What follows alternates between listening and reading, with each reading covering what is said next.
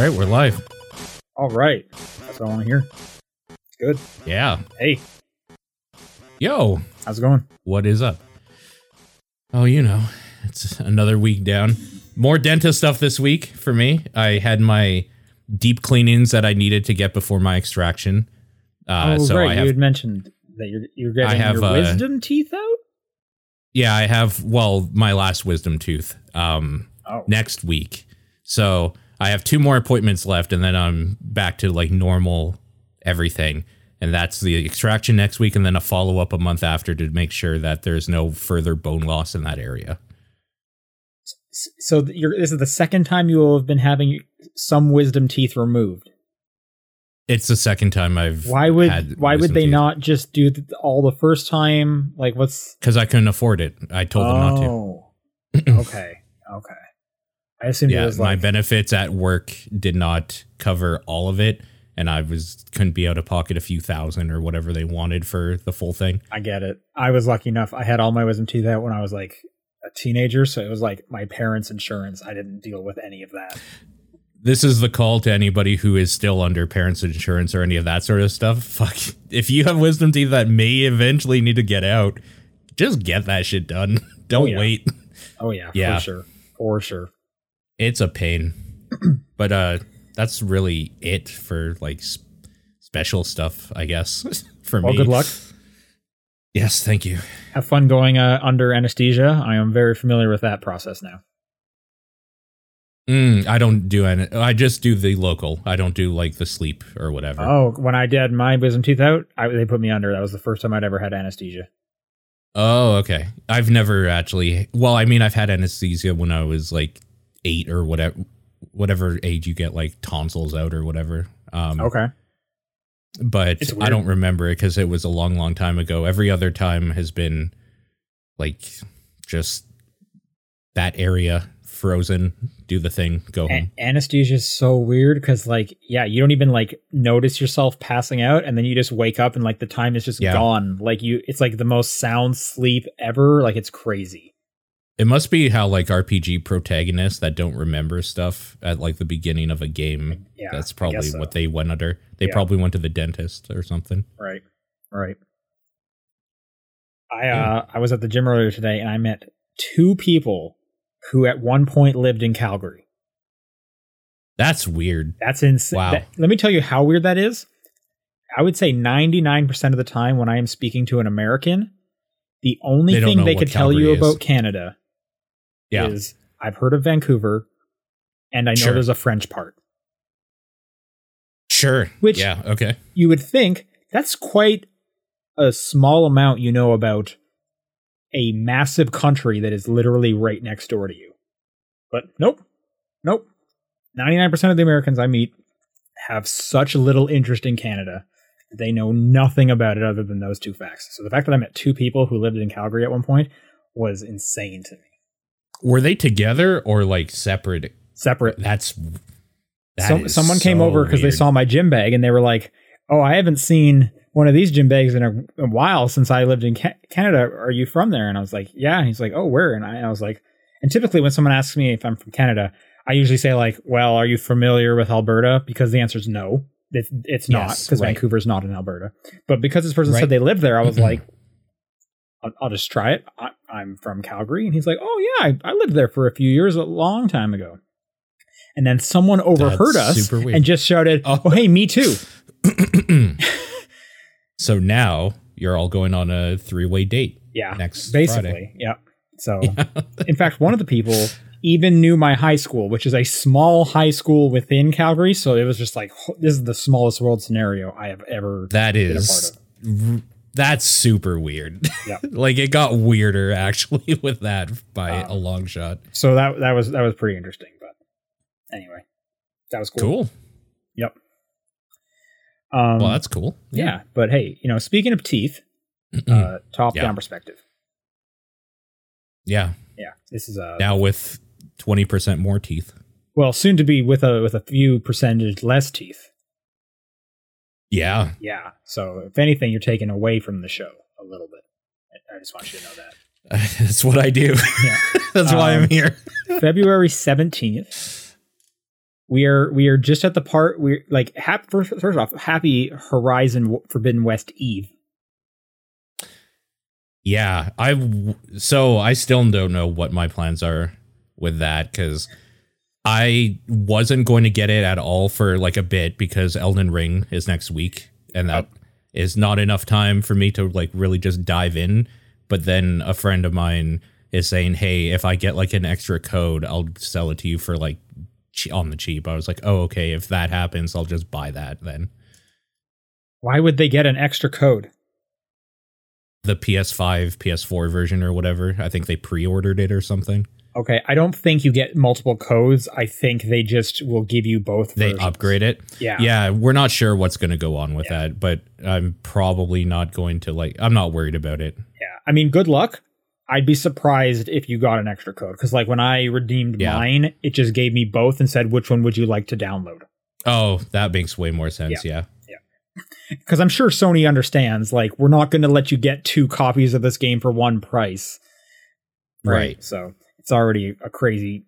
It is a complete shit show with that game, because it's the last one where they're giving people the free upgrade. So it's like you can technically save $10 if you buy the PS4 one, and the only way to do that is either on a PS4 or on the web store. Right. You can't do it through the PS5, but the wording for them are exactly the same. Like, it's crazy. It is actually hilarious how much they have screwed this up, especially when you compare it to Xbox's smart delivery, where it's like one price, you get everything. Don't even worry about it. But I guess this is the last time Sony's doing that anyways. Now it's just $70 across the board. Anyway, I'm Sean Booker. I'm Paul Fleck. And Paul, so John's not here. We should say that real quick. John's away for the week. Out on assignment. So Paul, what have you been playing? This week I've been jumping into Infernax, new game that came out that is basically a modern indie version of like Simon's Quest, essentially. Like my one-line review for it is, it's like if Simon's Quest was good, because it is a more modernization of like that kind of more open world adventure game where you're like talking to people in a tavern in a town and like you're getting some side quests to do some stuff. You play a character that is essentially just a Belmont. He's going around with a maze bashing in demons' heads and stuff. It is extremely gory and adult in a lot of its themes. Is the jump terrible? No, you can so this is a game that you might be able to play and like have some enjoyment out of, because you can change your direction and momentum in the air. The jump is kind of bad at first because you jump too high, but you can move, like you can change your direction in mid jump so that you can like fix your landing. I feel like whenever someone makes like a Castlevania, like an original Castlevania, and I think of like, was it Bloodstained? That was another. Yeah. Mm-hmm. I think of that too. It's like, I just personally think this game feels like trash to play. Mm-hmm. I do not like the character speed. I do not like the horrible jump. And here's another question. How far back do you get smacked? Is there back smack? There is back smack. I would say maybe half of the distance of like an original Castlevania. So it's there, but it's not as far back as like an NES game would. All maybe. Right. Yeah, this is Game Pass, right? This is on Game Pass. Yep. I'm playing it on the Steam version, but it's the exact same thing. So, it's cool. It is. So I don't like Simon's Quest. I kind of liked the ideas that it had, but I always thought it played like shit. It was way too obscure in what you had to do, and things about it were just kind of like not very great. This does a lot of those same ideas, but with a more modern touch, and it does feel old to people maybe who are used to just playing like newer modern games, indie or AAA or whatever. But it is definitely doing it in an homage type thing, or like kind of a recreation of how that style was, but without all the weird trappings of it actually being like a one-to-one sort of that thing. Yeah, they modernized it. Yeah, but that being said, like if you don't like any of that sort of thing, you probably still won't like this. The jump is a little too high. Like I said, you do have to like worry a little bit too much about adjusting your landing by changing like your direction in the air sometimes for some of the platforming. And this is all stuff that I think is great because in the original, like the original content that, or games like this, you just had a certain way you jumped. And if you missed it, you missed it. Like you couldn't adjust or whatever. So yeah, it's a modernization of that old style. It has a lot of Zelda 2 dungeon stuff going on in it too, which again, I love Zelda 2. It's my favorite NES Zelda game. So out of all two of them? Yep. Okay. It's true. So like a more modernized version of that is pretty cool. It is definitely, it takes glee in being super over the top in its like kill animations when you die, right, or like you killing enemies or whatever. There's moral choices in there where you can decide to do like a good or bad choice. There is a morality system. As far as I can tell from the notes I've read, the release notes, they will have different endings and they somehow have different ways that game can end depending on like how far good and how like far bad you are. In that there's like an ultimate evil, a good, and an ultimate good ending or something like this. Yeah, it's cool. It's just super fun to play. I like that style of game from back in the day, and I like it even more without all the bullshit that replaying those games comes with these days, like bad controls and all that sort of stuff.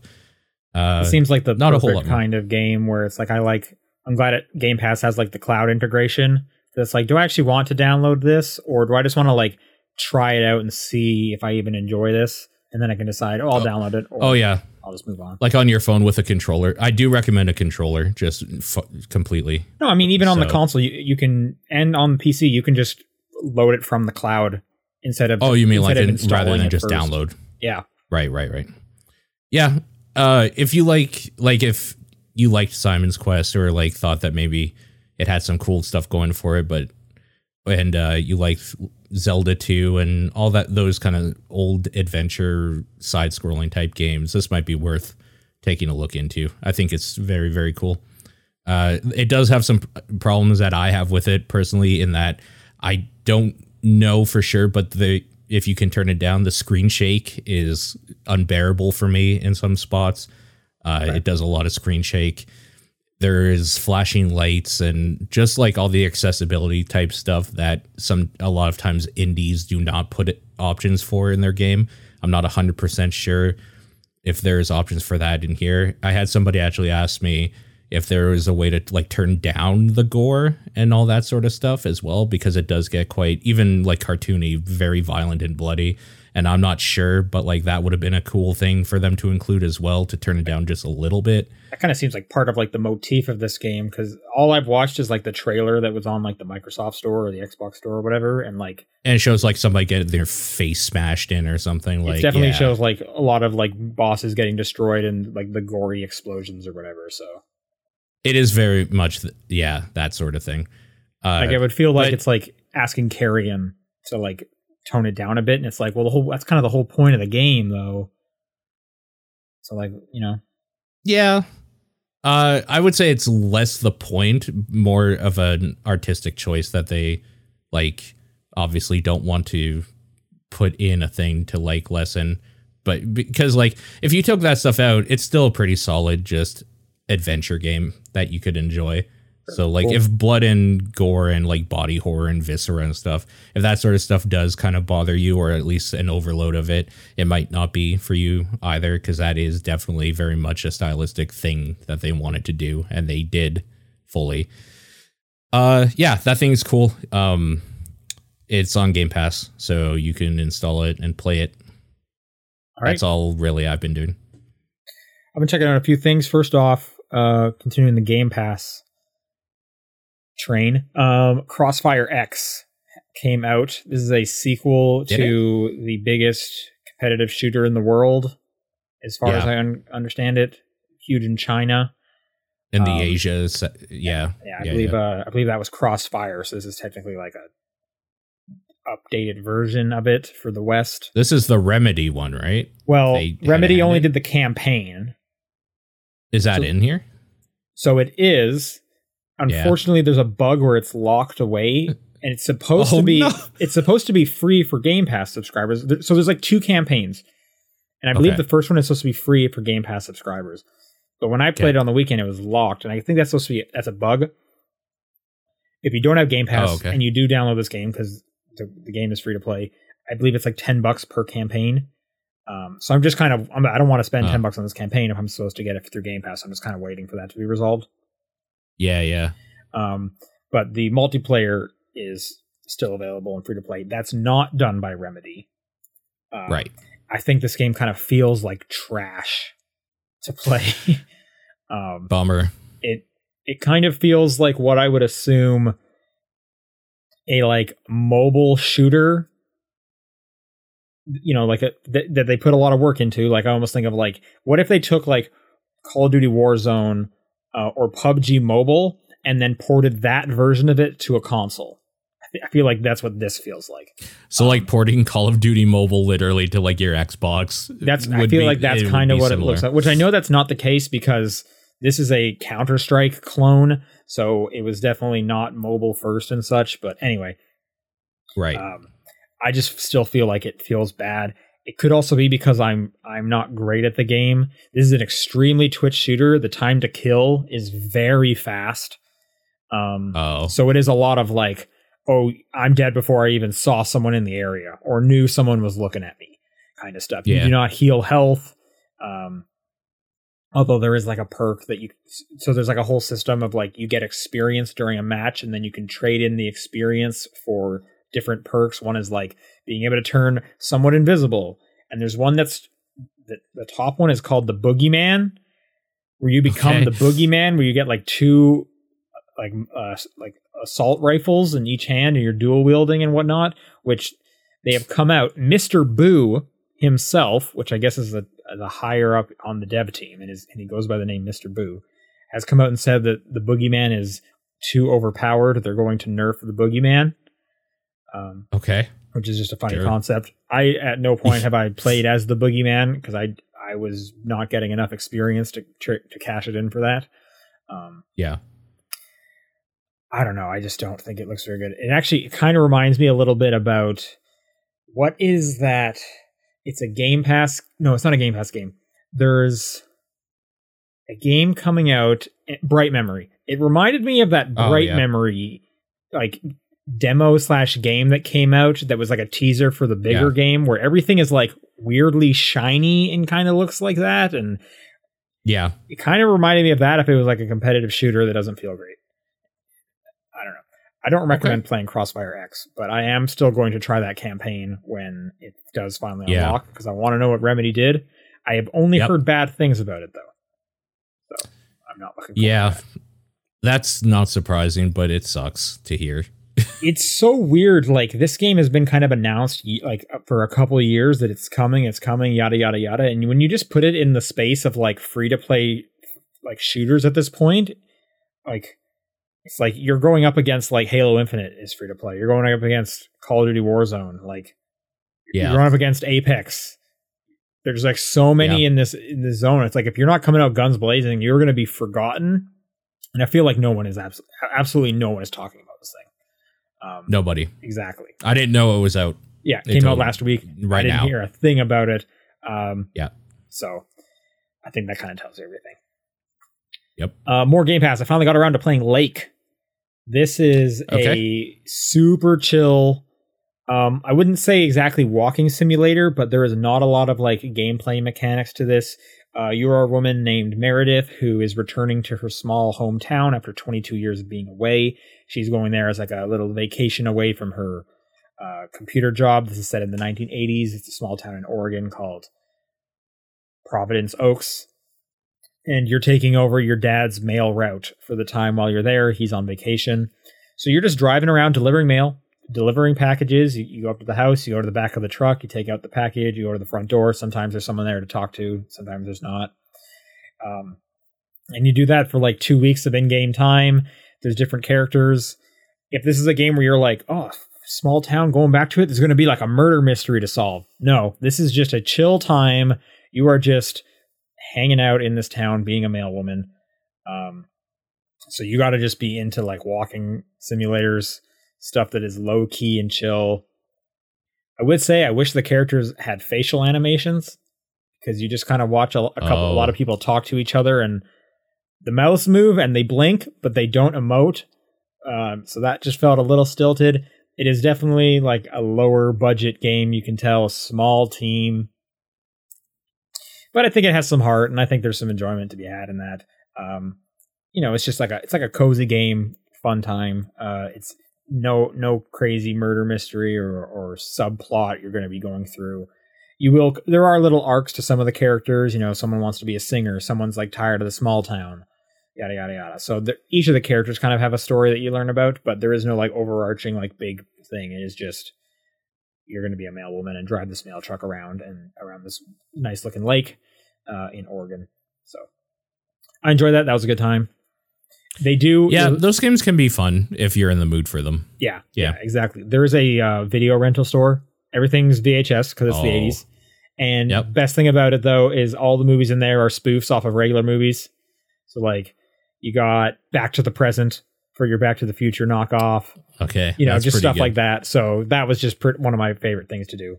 I love seeing that stuff in games. Last game of this week, I've talked about it before, Disc Room. I just wanted to bring it up because I got my girlfriend like way into it. And oh, really? Yeah. I was like, hey, you should just try this out. Like I was just playing Pokemon one day, and for some reason I was like, I bet she'd be into this. Hey, you should try this game out. And she tried it out. She is hooked. She describes it as, quote, it's like a Neopets game. And I asked her what does that mean? And the way she puts it is, a Neopets game is simple to learn, but it's like really addictive, and you can just like play it a whole bunch, and it's not that complex. And I was like, yeah, okay, that's Disc Room. Disc Room gets real hard though. Some of those stages are like absolutely fucked up, but just another good recommendation for Disc Room. It's on the Switch, it's on PC. A really good Devolver Digital game right there. Awesome. And that's all I played. So let's do some news. Yeah. There's a good chunk of stuff to go through, a bunch of small stories. First off, there was a little Q&A about the Last of Us show that is currently being filmed in Calgary. Yeah. They asked, is it coming 2022? They said no. So a lot of headlines are coming out this week saying Last of Us TV show expected 2023. They didn't say 2023, but I doubt it would take that long to go into 2024. So we just know it's not 2022. Makes sense. Sure. There was an interview with Platinum Games with the CEO, president, and vice president. A couple points here. Okay. They kind of reiterated that they want Platinum Games to go beyond the linear action games. We talked about this, I think, last week about how they're looking into like live service games now. Right. Yeah. One of the ones that stuck out to me is that they want to revive Scalebound. And I've actually heard this in a couple places. I even heard Phil Spencer mentioning, hey, we should bring Scalebound back. Weird. So I would not be surprised. Like, I'm hearing Scalebound like enough times that I would not be surprised if this got announced somewhere. That guy had headphones on his neck. Yeah, there was like a dragon and the dude wore headphones. That is all I could tell you about Scalebound. He was so cool looking. He looked like a normal dude with a dragon and a sword. They also said that they are open for an acquisition if Platinum Games' freedom is ensured. Which I feel like that's kind of the ticket that like Microsoft usually says, right? Like I haven't heard of any like we then demanded that they made a Halo map for us. Right. So I don't know. Seems like it might fit, especially if they're both wanting Scalebound back. Could you see Microsoft buying Platinum Games? Or Sony? Yeah, I don't know why this is. It seems weird to me to see like the idea of Microsoft buying. For some reason, Sony buying them makes more sense in my brain, and I don't really know why. Do you think it's like the Japan connection? I think so. Yeah, because I would think Microsoft wants to get into Japan. They're looking to buy a Japanese studio. I mean, Platinum would be a great acquisition for them to do Platinum that. would be great. I hear Square Enix being thrown out a lot. Capcom. Yeah. Which, from what I understand, Capcom was in the boat of looking to be purchased until Monster Hunter World came out, and just like they're like flying. Now they've made enough money to be totally fine. Yeah. Scalebound. Wow. Name I haven't heard of in a long time. A third Sonic the Hedgehog film is in development, along with a Knuckles live-action Paramount Plus series with Idris Elba reprising the role. Well, that's kind of... I mean, I wasn't expecting any different. It's kind of spoilers that Knuckles doesn't die in Sonic 2. I mean, there's no way Knuckles was going to die. Are you kidding me? They just kill him off at the end. I mean, it's a kid's movie. No one's going to die. Ever in these, right? So, yeah. I mean, sure. Okay. Stay tuned for a TVP about one of these things. Honestly, probably. I like the Sonic movie like a decent amount, so I'm cautiously optimistic about this. I'll see the second one for the first reason I saw the first one, just sheer curiosity. I don't think I would say I like it. I when people ask me how was that movie, I tell them it's a fine kids movie. That's about it. So I don't know. Guess we'll see. Good thing I still have my Paramount Plus subscription. Yeah, thank God. Do something with it after that Halo show. I was going to say you're going to have to hold on to it anyway for Halo, so why not just keep it? All right, this is definitely not big news, but I'm excited about it. Lego announced a Horizon Forbidden West set that I think it looks real nice. It's the tall neck, and it comes with an Aloy minifig. I just noticed her. Yeah, that tall neck though, it's like 13 inches tall, which is a pretty nice size. And the big deal about it is that it has a great piece to price value. And if people don't know like the Lego pricing, you want like 10 pieces per dollar. So this is $80 and it's 1,200 pieces. So I've decided this is going to be my next Lego purchase after I finish my current treehouse that I'm working on. Cool. That comes out May 22nd for any other people interested in Lego. BioShock movie in the works at Netflix. Okay. I could have sworn there was rumors about this for a bit, but this is confirmed completely. There's been rumors about a BioShock movie for like 8 years. Yeah, there's definitely been people wanting it for sure. I feel like the fact that Netflix is doing this now makes it seem like, oh, this is going to happen. Gore Verbinski attached to the helm? I believe that was the original one. I don't know if they're still attached. Oh, okay. Yeah. Yeah, I see. Okay. But Netflix has partnered with Take-Two Interactive, as well as Vertigo Entertainment, which publishes a lot of movies. No writer or filmmaker is on board at this time, but apparently the deal has been in works for almost a year. So I bet this is very real. And I got to ask you is, how would you make a BioShock movie? Like, what would you have to change, you think? I don't know that you have to change very much, honestly. Well, main character, he has to talk now, right? Yeah. Like, you have to see that person. It's not going to be a first person thing, so you're going to see that person.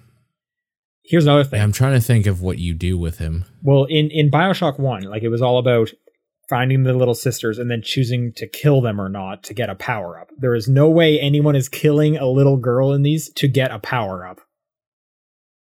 Yeah. I mean, most people, I think, when they played that, didn't either, though, right? I would assume not, but I'm just saying, like, yeah, there's not going to put that in a movie. Like, no one's going to cheer, like, yeah, kill that little child so that you get an electric fist.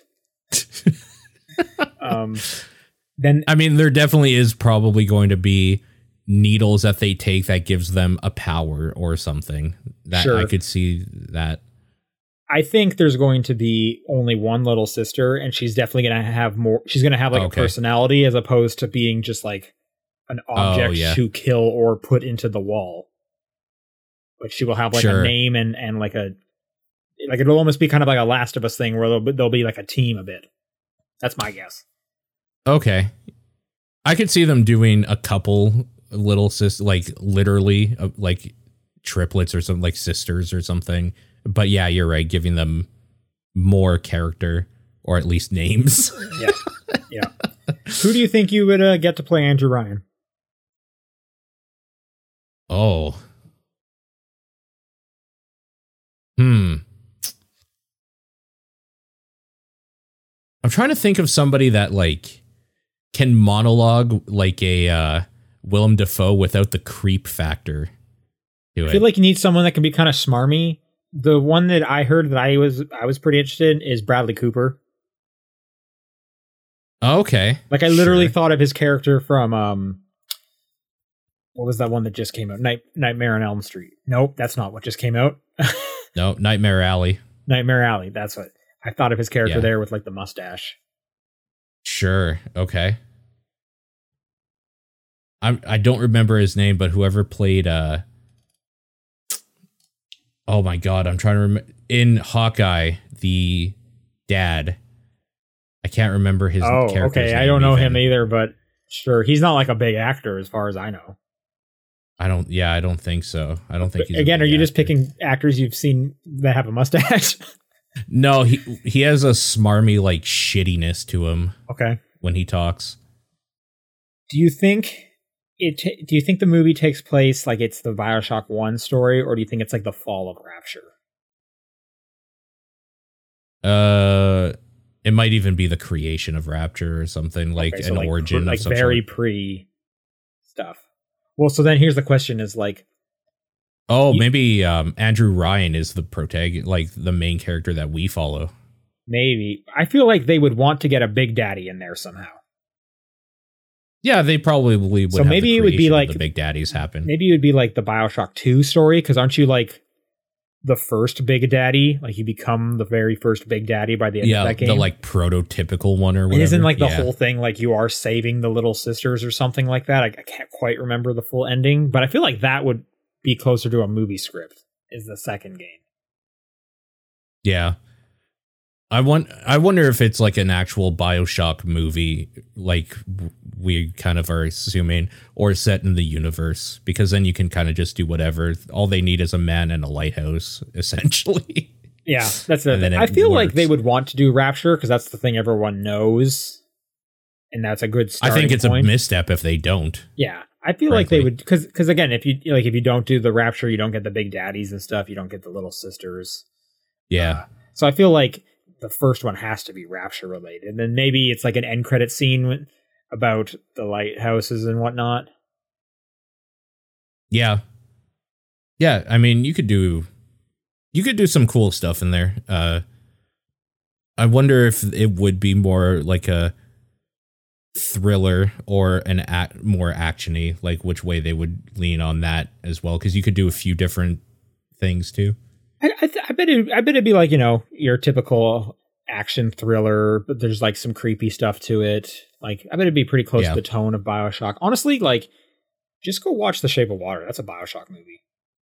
Like, sure. It looks like a BioShock movie. I feel like it's creepy enough and not creepy enough to be a BioShock movie. And that's a great movie. You should just go watch The Shape of Water. But it's on Netflix. I'll watch it. Sure. Yeah, of course. Yeah. Stay tuned. There's for a TVP. Yeah, probably. All right. I mentioned it last week that there's rumors that the following day we're going to get a bunch of Call of Duty news, and yes, we did. Oh, okay. So they came out. It's a sequel to Modern Warfare from 2019. It's going to be on a new engine. It's going to be Modern Warfare 2, and as well as Warzone. Right. They're rebuilding Warzone and the game from the ground up. There's some kind of new sandbox mode, which I have no idea what that exactly would mean. And it is Infinity Ward making it again. Which kind of thing, I think the biggest news here is how early they're talking about the new Call of Duty. Typically, we hear about the new Call of Duty like at E3, and then it comes out in the fall. It's February, yeah. So that's got to tell you how much people are not into Vanguard. Yeah. Man, new engine. I'm interested to see some early looks at it when they show that. I want to see what it looks like. Nintendo announced that starting May 23rd of 2022, it will no longer be possible to use a credit card to add funds to your 3DS or Wii U eShop account. Starting August 29th, it is no longer possible to use eShop card to add funds, and that they will be closing down the shop in March of 2023 for those two systems. Sure. That seems like that was going to happen at some point. Yep. Probably.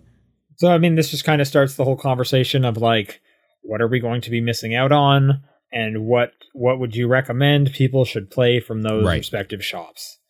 Does anything come to mind for you? No. This is why I'm a fan of emulators and emulation.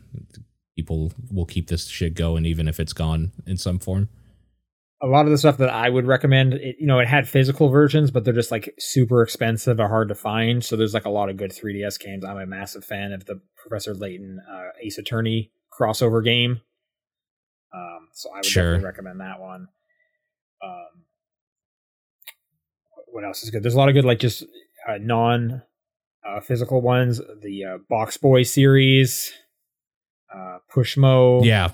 I like that. Those are pretty enjoyable as well. Rusty's Real Deal Baseball is a weird 3DS game. Pushmo. Man, I would love for them to re-release Pushmo on Switch or whatever. That was a good one. Yeah, I'm surprised I think they did make a sequel to Pushmo. If I remember correctly. Yeah, I'm pretty sure. I think it was also just Wii U. I also found out that Picross 3D Round 2 only ever got a digital copy in North America. Yeah. So that's another one that you should pick up before you can't. Sure. Which I didn't know because I would have gotten it digitally anyways, which I did. So I didn't. Europe got a physical for that. Yeah, Pushmo World. Thank you. Oh yeah, apparently Pushmo has three sequels: Crash Mo, Stretch Mo, and Pushmo World. Right. I think I got Crash Mo. I don't think I played the other ones. Yeah. Honestly, I don't think I've played any of those. I only played the first one. I really got 3 more you can play. Yeah. I had a friend this week tell me he just bought a Wii U. Someone sold it to him for like $130. You think that's a good deal? He has a Switch. No, I don't. You don't think it's worth it? I don't think it's worth it. I don't think if you have 130 or whatever it was to like spend and you don't feel it at all. I mean, I'm not against it. Why not? Sure, but I don't think I would at this point. Yeah, I was trying to think like there's very few games that are exclusive to the Wii U at this point. Yeah. They were excited about like Wind Waker HD, which is not on the Switch. So, okay. Okay. And I can't remember if they were excited about some Wii games because I thought they had a Wii, but they seemed like they were excited about access to Wii stuff. I don't remember exactly, but the thing is I could see Wind Waker HD like being announced this year. Like that could come at any time to Switch. Right. That seems like it should already be on the Switch, which makes me think like, is it going to come to the Switch or is it not? Because like, what are you waiting for? But yeah, sure. Like, I would be surprised if that never finds its way to the Switch. But you know, it did just find its way to the Switch, or is about to. Majora's Mask on the Nintendo Switch Online. That is true. Nintendo's answer to Elden Ring on February 25th is you will now have access to Majora's Mask. So I'm going to be real. I think they cracked me. I'm pretty sure I'm going to get that upgrade for those new tracks that are coming out. And like everything else that they're putting out on it. At this point now, I feel more okay with it. You're especially because the Mario Kart 8 DLC.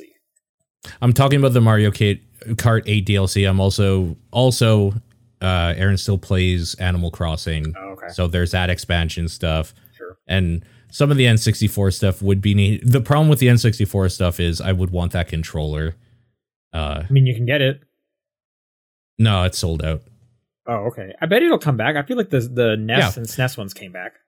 Yeah, no, when it restocks, I'll probably get it. It's just that the N64 stuff currently has no bearing to me. But like the Sega stuff would be fine.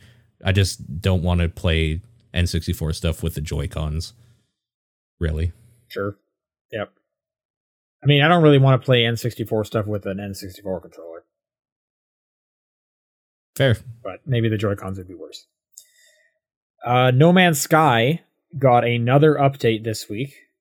Yeah, the Sentinel update. Update. I'll just read this point form thing of what you get in the update. Combat overhaul, new enemies, improved AI, new lore and missions, exobiology expedition, whatever that means, new weapons, weapon visual effects overhaul, active camo, buildable AI mech, and a Sentinel headquarters. Sure. Apparently this is the awesome. 19th update to No Man's Sky. And Sean Murphy came out and said they are not close to being finished. That makes sense because the way Sean Murray talked about it before it came out is that this was going to be like his magnum opus thing that never ends. I think what's crazy is he's not charging for any of this. It is a little weird that he's not charging for any of this. Like he could easily have been like, this is $5. I bet he could even charge more.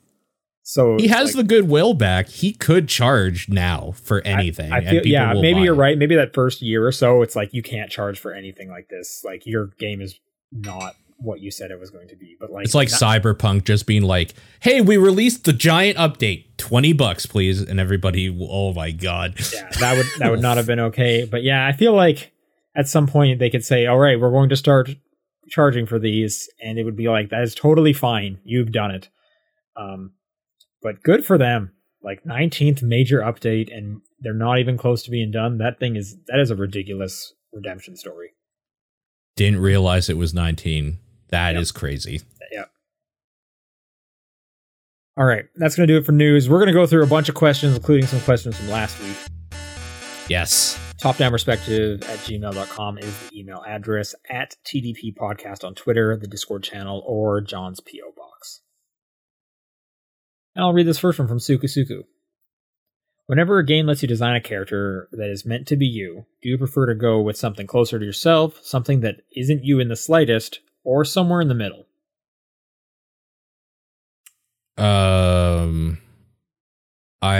If it's an actiony, like if I'm playing like a warrior of some sort, I will always go a female character just because I really like strong female like knights and barbarians. I think that shit is cool as hell.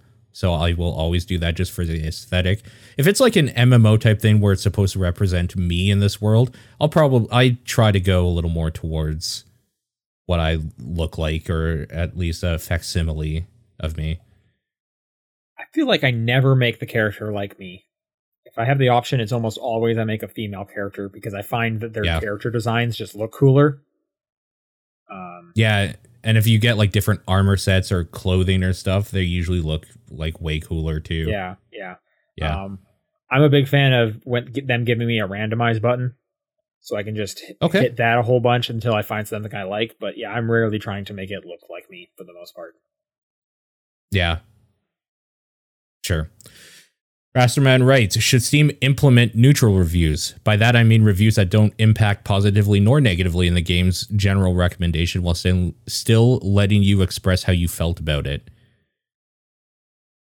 No. No? Why do you say no? I feel like this seems like a good idea. It just seems like a waste of time. Like, because people, I don't know. I don't know. As I say that, I already hate when I go to a thing and it's like mostly positive reviews, and all the positive reviews are like, lets you take pictures of feet, 10 out of 10. And it's like, well, this is fucking useless information. You were literally telling me nothing except meaning. So, but if you're a foot guy, maybe it's telling you everything you need to know. Yeah, maybe. Yeah, I'm the problem here.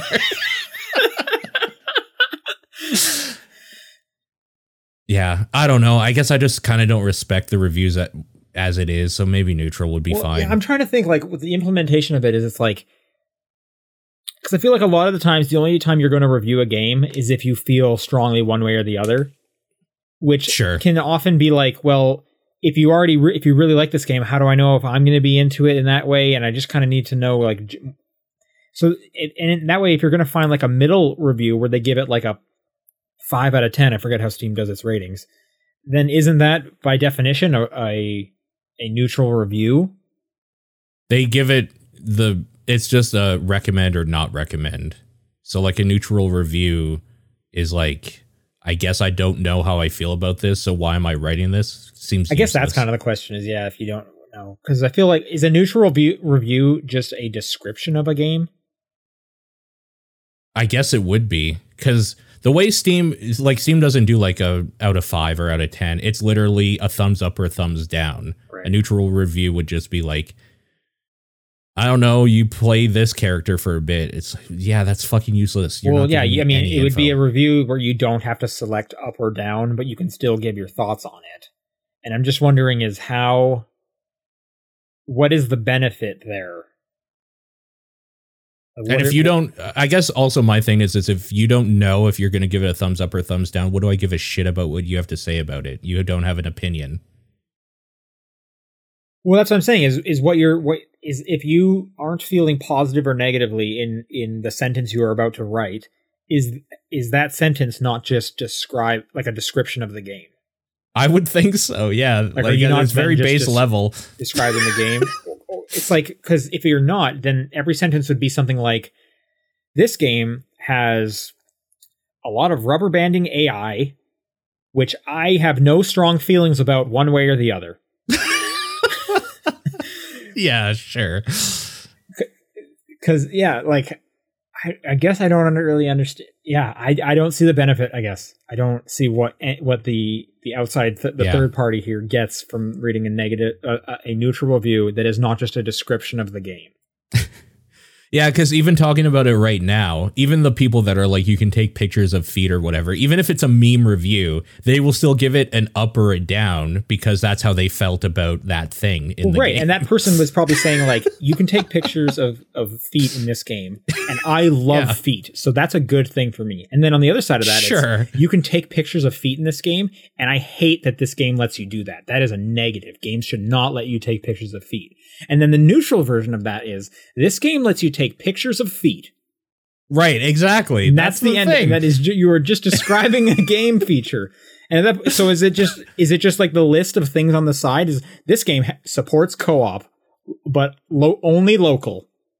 Okay. So the thing is that if you go the base level of what tags are, that's literally exists already, because the community can like put in point and click adventure. Actually, this was done for a while. Wasn't like, I think before it became kind of synonymous for like, I don't know, shitty or something, for like Walking Simulator was used kind of as a like, yeah, it's just you like walk around. Yeah.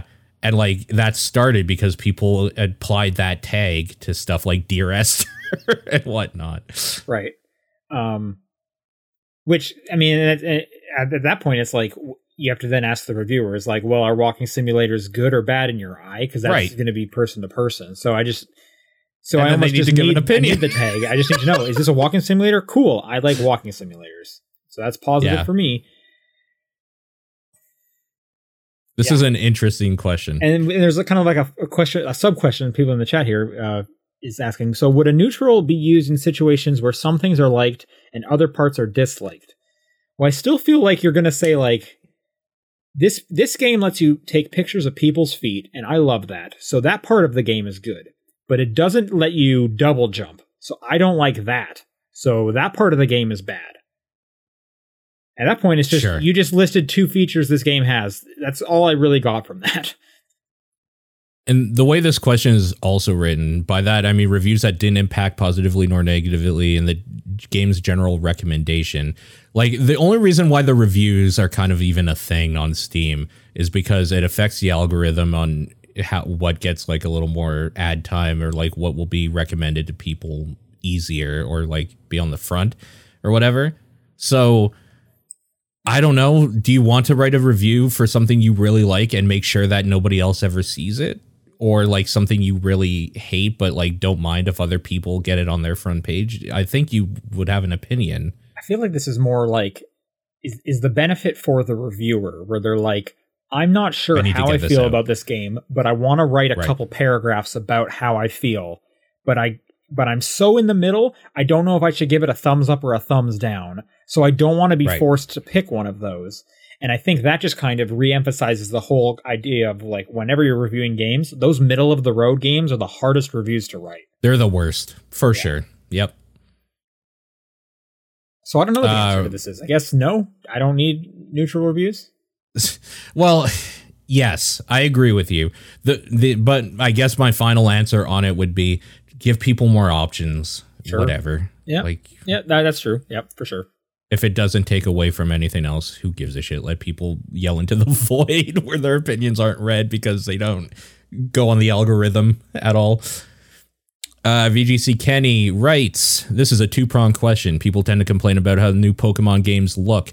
However, it's been pointed out that even though they don't use all the Pokemon, they have to model certainly hundreds of different Pokemon, not to mention the people in the open environment. Those things can be done masterfully, but that takes time. Do you think that Pokemon can take that time to make something looks immaculate, even throw in a few features fans desperately want and still maintain the momentum that has for the most popular IP in the world? Or will not releasing a game for 3 to 5 years kill Pokemon's momentum? I think we've talked about this a few times. The games are like the least important thing in Pokemon. So no, they could take time if they wanted to. Well, so they're asking like, if they took the time to polish the parts that we're calling rough, or I guess that I'm saying is rough, or that the audience is saying is rough, like either it's the character models or maybe I mentioned the voice acting recently, and the lack thereof. Sure, would it kill the momentum of like this? Like every 2 years, a Pokemon game comes out in the main line. I feel like no, it's big enough that if they took a year off, it'd be fine. They're not going to. I mean, technically, yes, they're going to lose sales because they're not selling as many games. Right. But I mean, I was about to say I don't think anyone's going to get mad if they took a year to like make it better. But Pokemon fans seem weird, so maybe they would get mad. Yeah. I think my whole argument is like, I know this company has money. So if they need to meet this 2-year mark, hire more developers. Sure. Like, I get you have hundreds of Pokemon to model. Hire a developer for every one of the Pokemon so that every model looks great. I know you have the money to do this. Sure. That's just kind of like where I'm at. I mean, you do say the Pokemon games are like the least part of the big franchise, but they do still bring in a good chunk of money, and they are some of the more favored products in that have the Pokemon name on there. At least I could say that for myself. It's like the only Pokemon thing I engage in is the games. Sure. But I mean, if it costs you an extra, let's say it costs you 10 million to like extra to make a really badass Pokemon game, that Pokemon game sells maybe like 1 million more than usual. You just lost a shitload of money for nothing. That's a good point, is they know they don't have to do that. They can cut all the corners they want and they still sell a ton. So they almost don't care about their perception. And that's kind of the downside, is like, even though these Pokemon fans get so upset and do all that, they still buy it. Sometimes 2 copies of these games. Like, to put it in perspective also, we were just talking about Call of Duty. Call of Duty's doing a new engine. They're trying to like rebuild the series and talking about it early, because people didn't fucking buy Vanguard. They got sick of this shit. If Pokemon fans got sick of the shit and they're like, this is garbage, and nobody bought it, you would see an immaculate Pokemon game in like a year or 2. I guarantee it. But it'll never happen. People will just buy it. So. Or, I mean, it's a bit of a different audience at some point. It's like the kid. Yeah. You know, Pokemon hits a younger audience, so they don't even care. They're just like, oh, here's the next Pokemon. Of course, I'm going to get the next Pokemon. I loved the last Pokemon. This one has even more. Whoa. Sure. The Phantom Aegis. Here's I don't know what the follow-up question is to. Gabe Newell, Sean Layden. Oh, sorry. For those who don't know, Gabe Newell of Valve, Sean Layden of Sony, Jeff Keighley, the Game Awards host. Who would you have dinner with for 2 to 3 hours? Oh, Jeff, 100%. I think Jeff as well. He just seems like a totally affable guy. who would he would just be like enjoyable. I don't know Sean Layden's personality whatsoever. And Gabe Newell is Gabe Newell kind of scares me a little bit. He's just a big PC gamer who's way into knives. I feel like I would get along most with Jeff Keighley. He seems very excited about video games. I'm sure they're all excited about video games, but I get it. I know. I've witnessed Jeff Keighley a lot more. Yeah. Phantom Driver. Whenever I play a game with alternate costumes like Guardians of the Galaxy, I always get this weird feeling like I have to use the defaults for it to look right. Do any of you have weird quirks / pet peeves like this when you game? Just as a follow-up, it is kind of funny if you do change your costumes at all in that game. There will be parts where it just puts you into the default for like because you did a cutscene or whatever, and then it'll put it back in that cutscene. It'll be different. And that's kind of funny. I did switch the costumes at the first, and I just like this person. I don't, for some reason, it just feels wrong sometimes. And I have to put them back in the regular one. The one that specifically with Guardians of the Galaxy is I started unlocking the like horseman, the Apocalypse Horseman ones that are really weird. And because like the eyes were like all white, it's like I feel like I'm actually missing out on some like facial animation that they made for some of these more emotional cutscenes, because it's like a demon is trying to convey that they're sad. And I was like, I'm going to put you back to the regular one because I'm getting a worse experience, I think. The way I figured this out is I fucking hate Gamora's look in that so much. I hate her white suit. So I put her in just like anything else, and it would always switch for certain big cutscenes to her shitty white suit. Okay. I like the white suit. The big shoulders. Fucking garbage. I like the white shirt. But anyways, for you though, do you typically change the costumes in games? Not typically, I would say. Unless I like really don't like the look of something, I usually don't. Oh yeah, I guess like a quirk pet peeve that kind of ties into some similar things here. I hate when you get a new piece of armor that's way better, and man, does it look bad on your character. That's annoying. I get that. I feel like a lot of modern games have fixed that by letting you like combine or change the way it looks. So it's like you want it to look like this other one, you can do that. I remember Tales of Arise did that. But for some reason, I was still just like, but I don't want it to keep looking like this with the one sword that's cool, because I want to see all the different swords. So again, in the same thing, I was like, this isn't right. I need to keep it as like the basic, what it's supposed to look like. What about games where like your character is say like wearing a hood for a bit so you can't see the head, or like a helmet, and it's like Mass Effect, right? Yeah, Mass Effect is the thing specifically that came into my mind. I turned the helmet off for sure. Yeah, okay. Outriders had this as well, they would completely cover the face, and I was like, okay, that's fine, but like I kind of like the character I hit random on a bunch and got a face and a cool hairstyle, and I wanted to see my character's face, so I turned the hood off. Sure. Yeah. I will say though, when it comes to a racing game though, like Forza Horizon, immediately I am downloading the dumbest anime girl skin and putting it on every single car I can get. Yeah, I don't know what it is. I have an easier time when it's like an object in a game to just like make look like a giant stupid thing than my main character I have to look at. Well, because the object's not going to like convey emotion or speak in a cutscene. Well, maybe. Rinku writes, so I'm in a strategic management class for college, a requirement for graduating, and it's surprisingly really easy to tie in topics to the games industry to help me better grasp topics and concepts. Have you ever tied in video games or stuff you're interested in general when you were or are learning something? Yeah, probably. I'm trying to think of a specific example. I did constantly throughout college. Like anytime I could tie in games, I would definitely do that because that's just what I knew. It was also similar with like this podcast. Anytime I needed to like do some kind of art project that could relate to the podcast in some way, it's like, sure, I'm just going to design new logo art for my podcast for this assignment, and then I also got new logo art for my podcast. Sure, yeah. I definitely had a women's studies class, and I do not remember the topic that it was on, but I did write a paper, and part of it touched on the Tomb Raider reboot and how Square Enix said because it only sold 4 million copies, it was a failure. Okay. And I don't remember what the whole reasoning why I brought that part up, but I do remember like presenting and explaining why it was almost weird that it was a failure despite them selling 4 million copies. It had nothing to do with like women's rights in any way. I don't remember what, but I do have that in my head. I can't think of a specific. I'm sure I did something in school that related somehow to something. Sure. I remember in like high school art class, almost all of my art projects was like, I'm going to draw this game character, or I'm going to paint this game character. Yeah, I did all my projects like that on music and musicians. And then in college, it was writing more about movies in relation to the world, I guess. Oh, maybe I haven't like directly tied video games to something because I haven't really had to since college.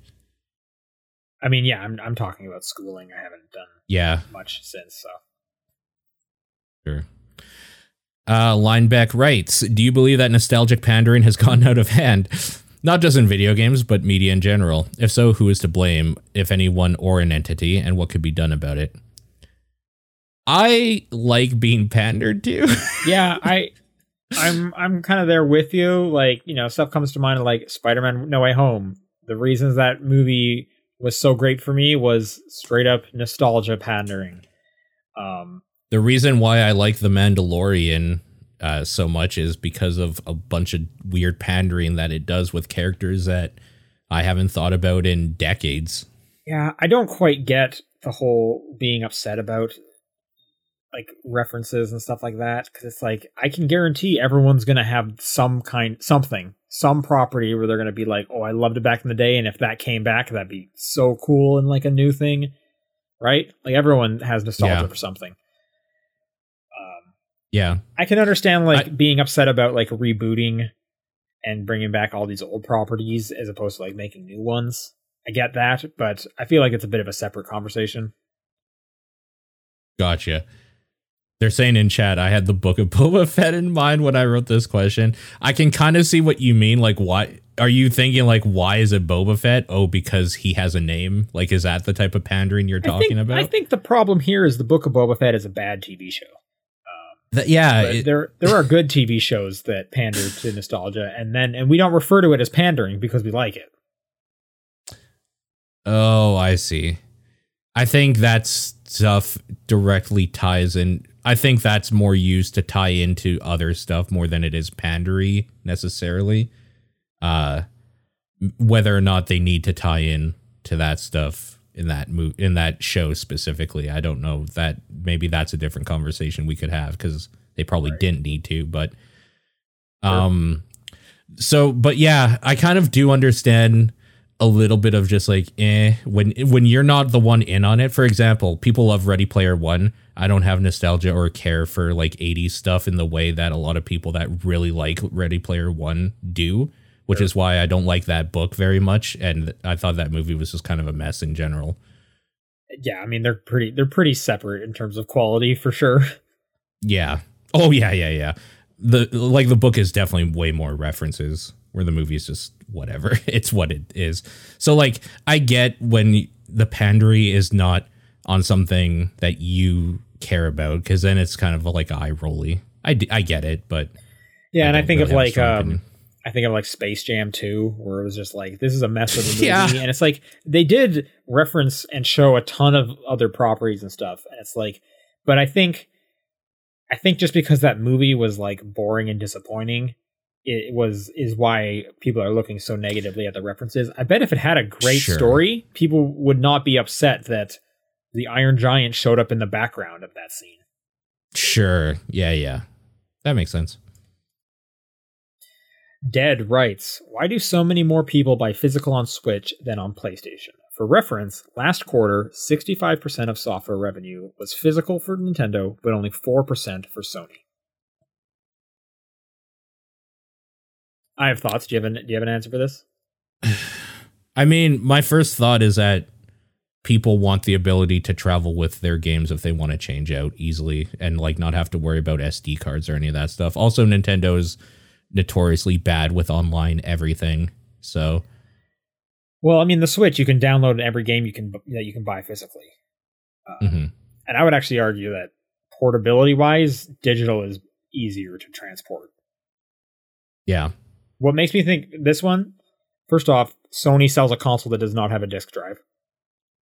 The console that they sell that does not have a disk drive is extremely hard to find. So I bet a lot of people are just getting whichever version of the PS5 they can click into their cart. So maybe they want the disc version, but the digital one showed up and they're like, well, this is my future for the next 7 years. I'm glad I finally got a PS5. I think also, though, it's an age thing where it is easier to gift a kid a physical game for their birthday than it is a parent being expected to download something digitally as the birthday present. It also, like, and this is probably just like an old person mentality, but the idea of like buying a kid a birthday present and not actually giving them something to unwrap, but instead like, hey, and I download it onto your Switch, it almost feels wrong. You know what I mean? Yeah. Yeah, it's like giving like somebody money or something. I don't know. I kind of like the gift kind thing. of, and I feel like I can't speak as a parent, but it's almost like I want my kid to unwrap a gift on their birthday, and so I can either buy them, Pokemon physically, or I can just download it for them, and then the act of unwrapping it and yay, blah blah blah, or it's under the tree for Christmas, yay, I get to unwrap this, as opposed to just being like, oh, I already put it on your Switch, moving on. Yeah. Even as like the gift giver, there is something kind of special about going into the store, picking up a thing, and then wrapping it. Like, I don't know. There is like just a weird magic clicking on to it. Steam. I gifted you this. Happy birthday. It doesn't feel like you did anything. Yeah, like the number in your bank account goes down a bit, and which is weird because like as the person on the receiving end, I want digital more than I want physical. But totally, it's almost like it's almost a different transaction because like. I want to call it something different because it's not getting a Christmas present. It is, I got gifted this thing digitally, and it technically is the exact same thing, but it's like in two separate mind spaces. It's weird. Yeah. Yeah, that's true. Hebrew Lantern writes, what is your comfort show you rewatch when you're sad or sick? I don't know. I don't think I have one. I've watched The Good Place twice after like the initial all the way through, just randomly. The Office is definitely a comfort one that we just put on and like have dinner or chat or whatever while it's in the background. Sure.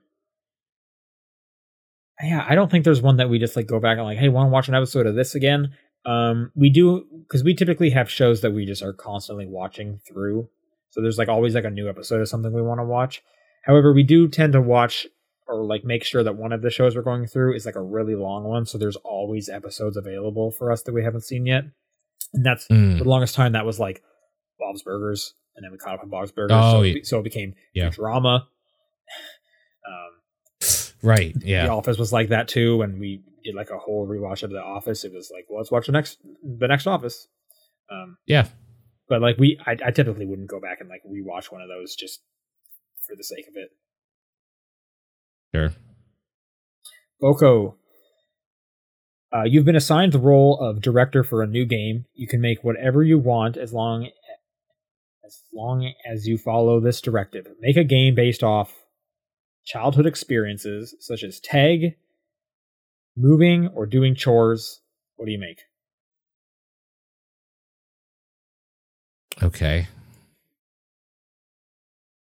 I actually do think an actual like extreme tag game would be kind of cool. Like of the ones where people are like in the arenas where they're like jumping through like monkey bars and stuff like that to play tag. You know that? Oh yeah, we also used to play like Floor is Lava on the playground. We had a few like weird kid games and stuff that you would make with just weird wooden metal structures that you had. Grounders, yeah. Yeah. I'm curious why there isn't more of those games, but I feel like you need to have like the movement so well tuned what you can do. Yeah. I'm glad we're getting some dodgeball games. Knockout City was pretty good. Yeah.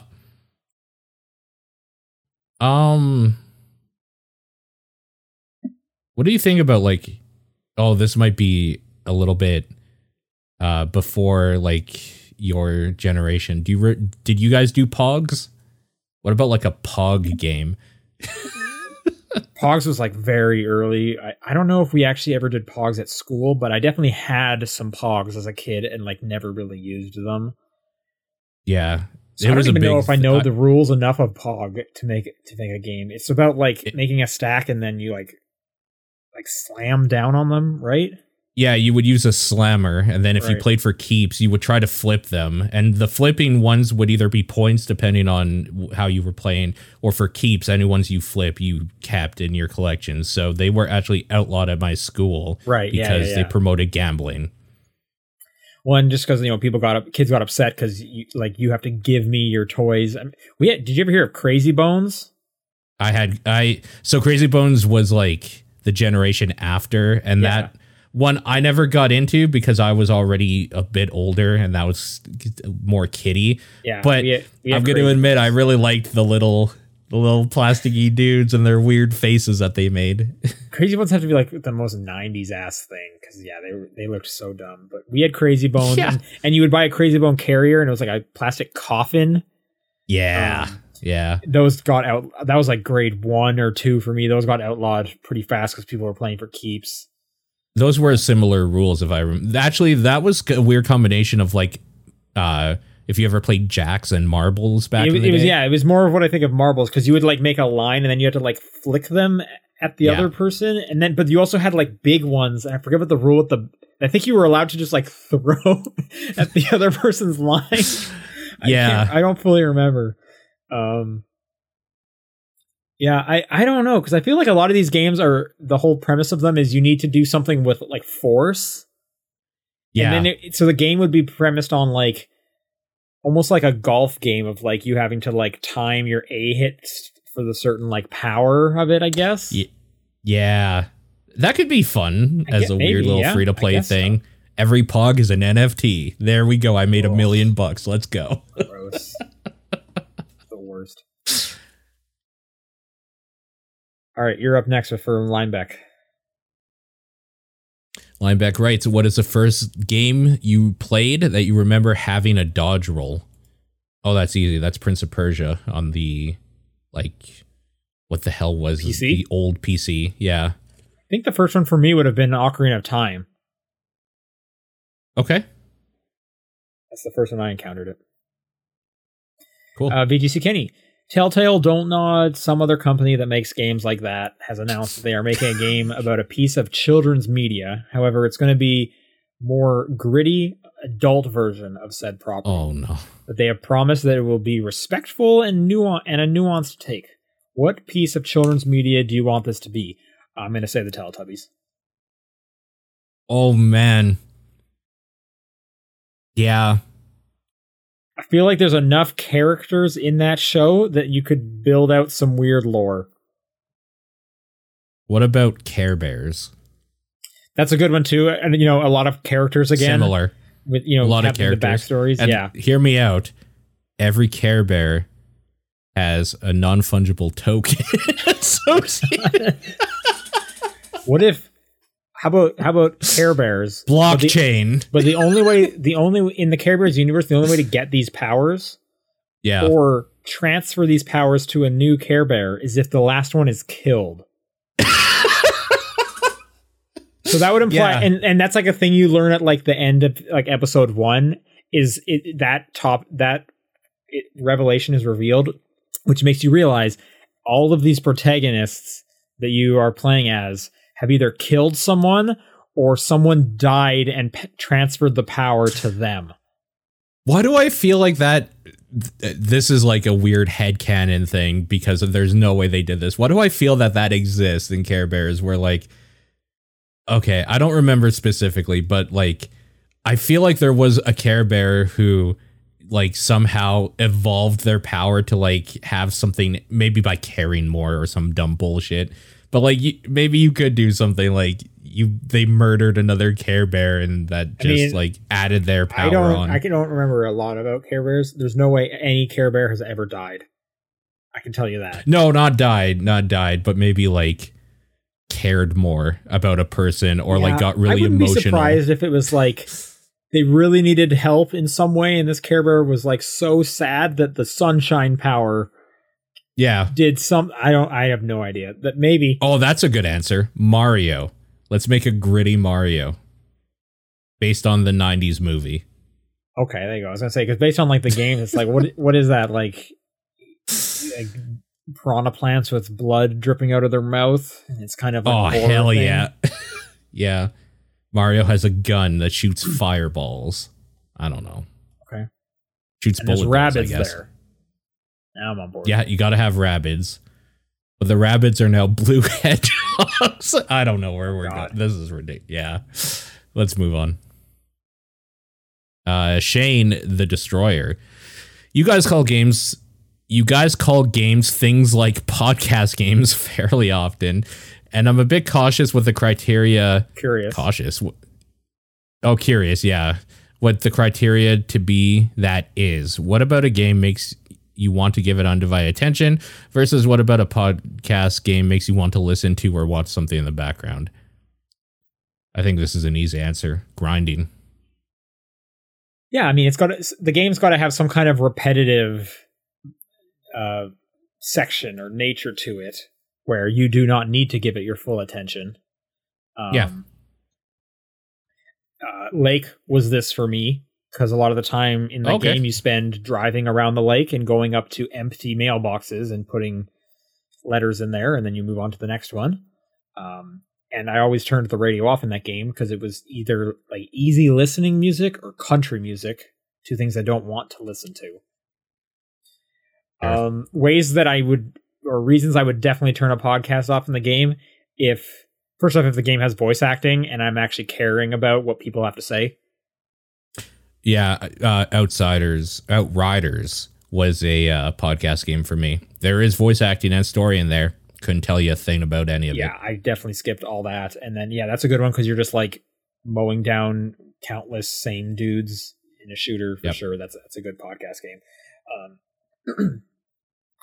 But I don't know, anything probably like single player narrative, I'm probably not going to put a podcast on unless I am like not taking on quests and it's just like I need to kill 15 rats to upgrade my satchel. Well, yeah, that sounds miserable to me. So what's a way to make it a little more fun? I'm going to put a podcast on. So I'm having a bit of a better hour. Yeah, it's just something to do with your mind while your hands are doing the mechanical thing to get it to the next part in a game. I mean, that's really the criteria. Like when I was a teenager and I was just trying to get the Rock Band achievement for get 5 stars on every single song on Medium, that was mindlessly boring for me. So I muted my TV and listened to a podcast while I played 80 songs in a row on medium difficulty. Yeah, that sounds terrible. Yeah. Or like Monster Hunter. You after a while, like you're just doing hunts for pieces of monster that you can craft into stuff. Just throw on a podcast and like smack some monsters around. Yep.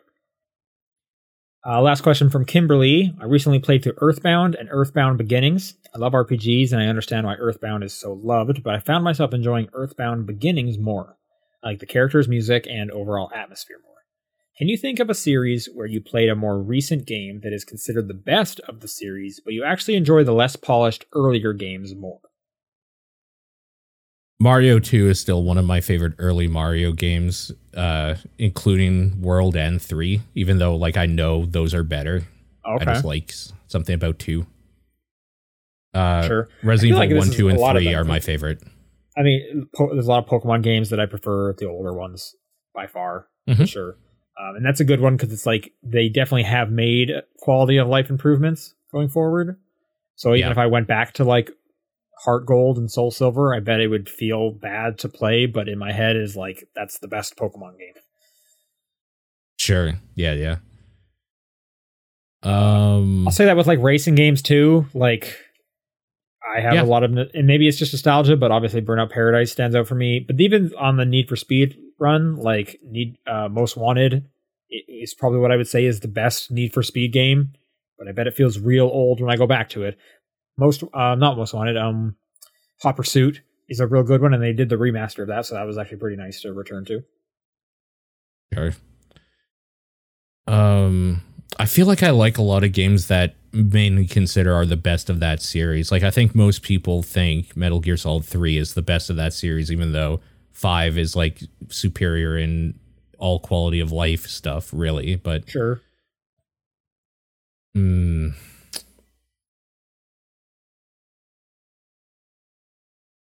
Yeah, there's probably.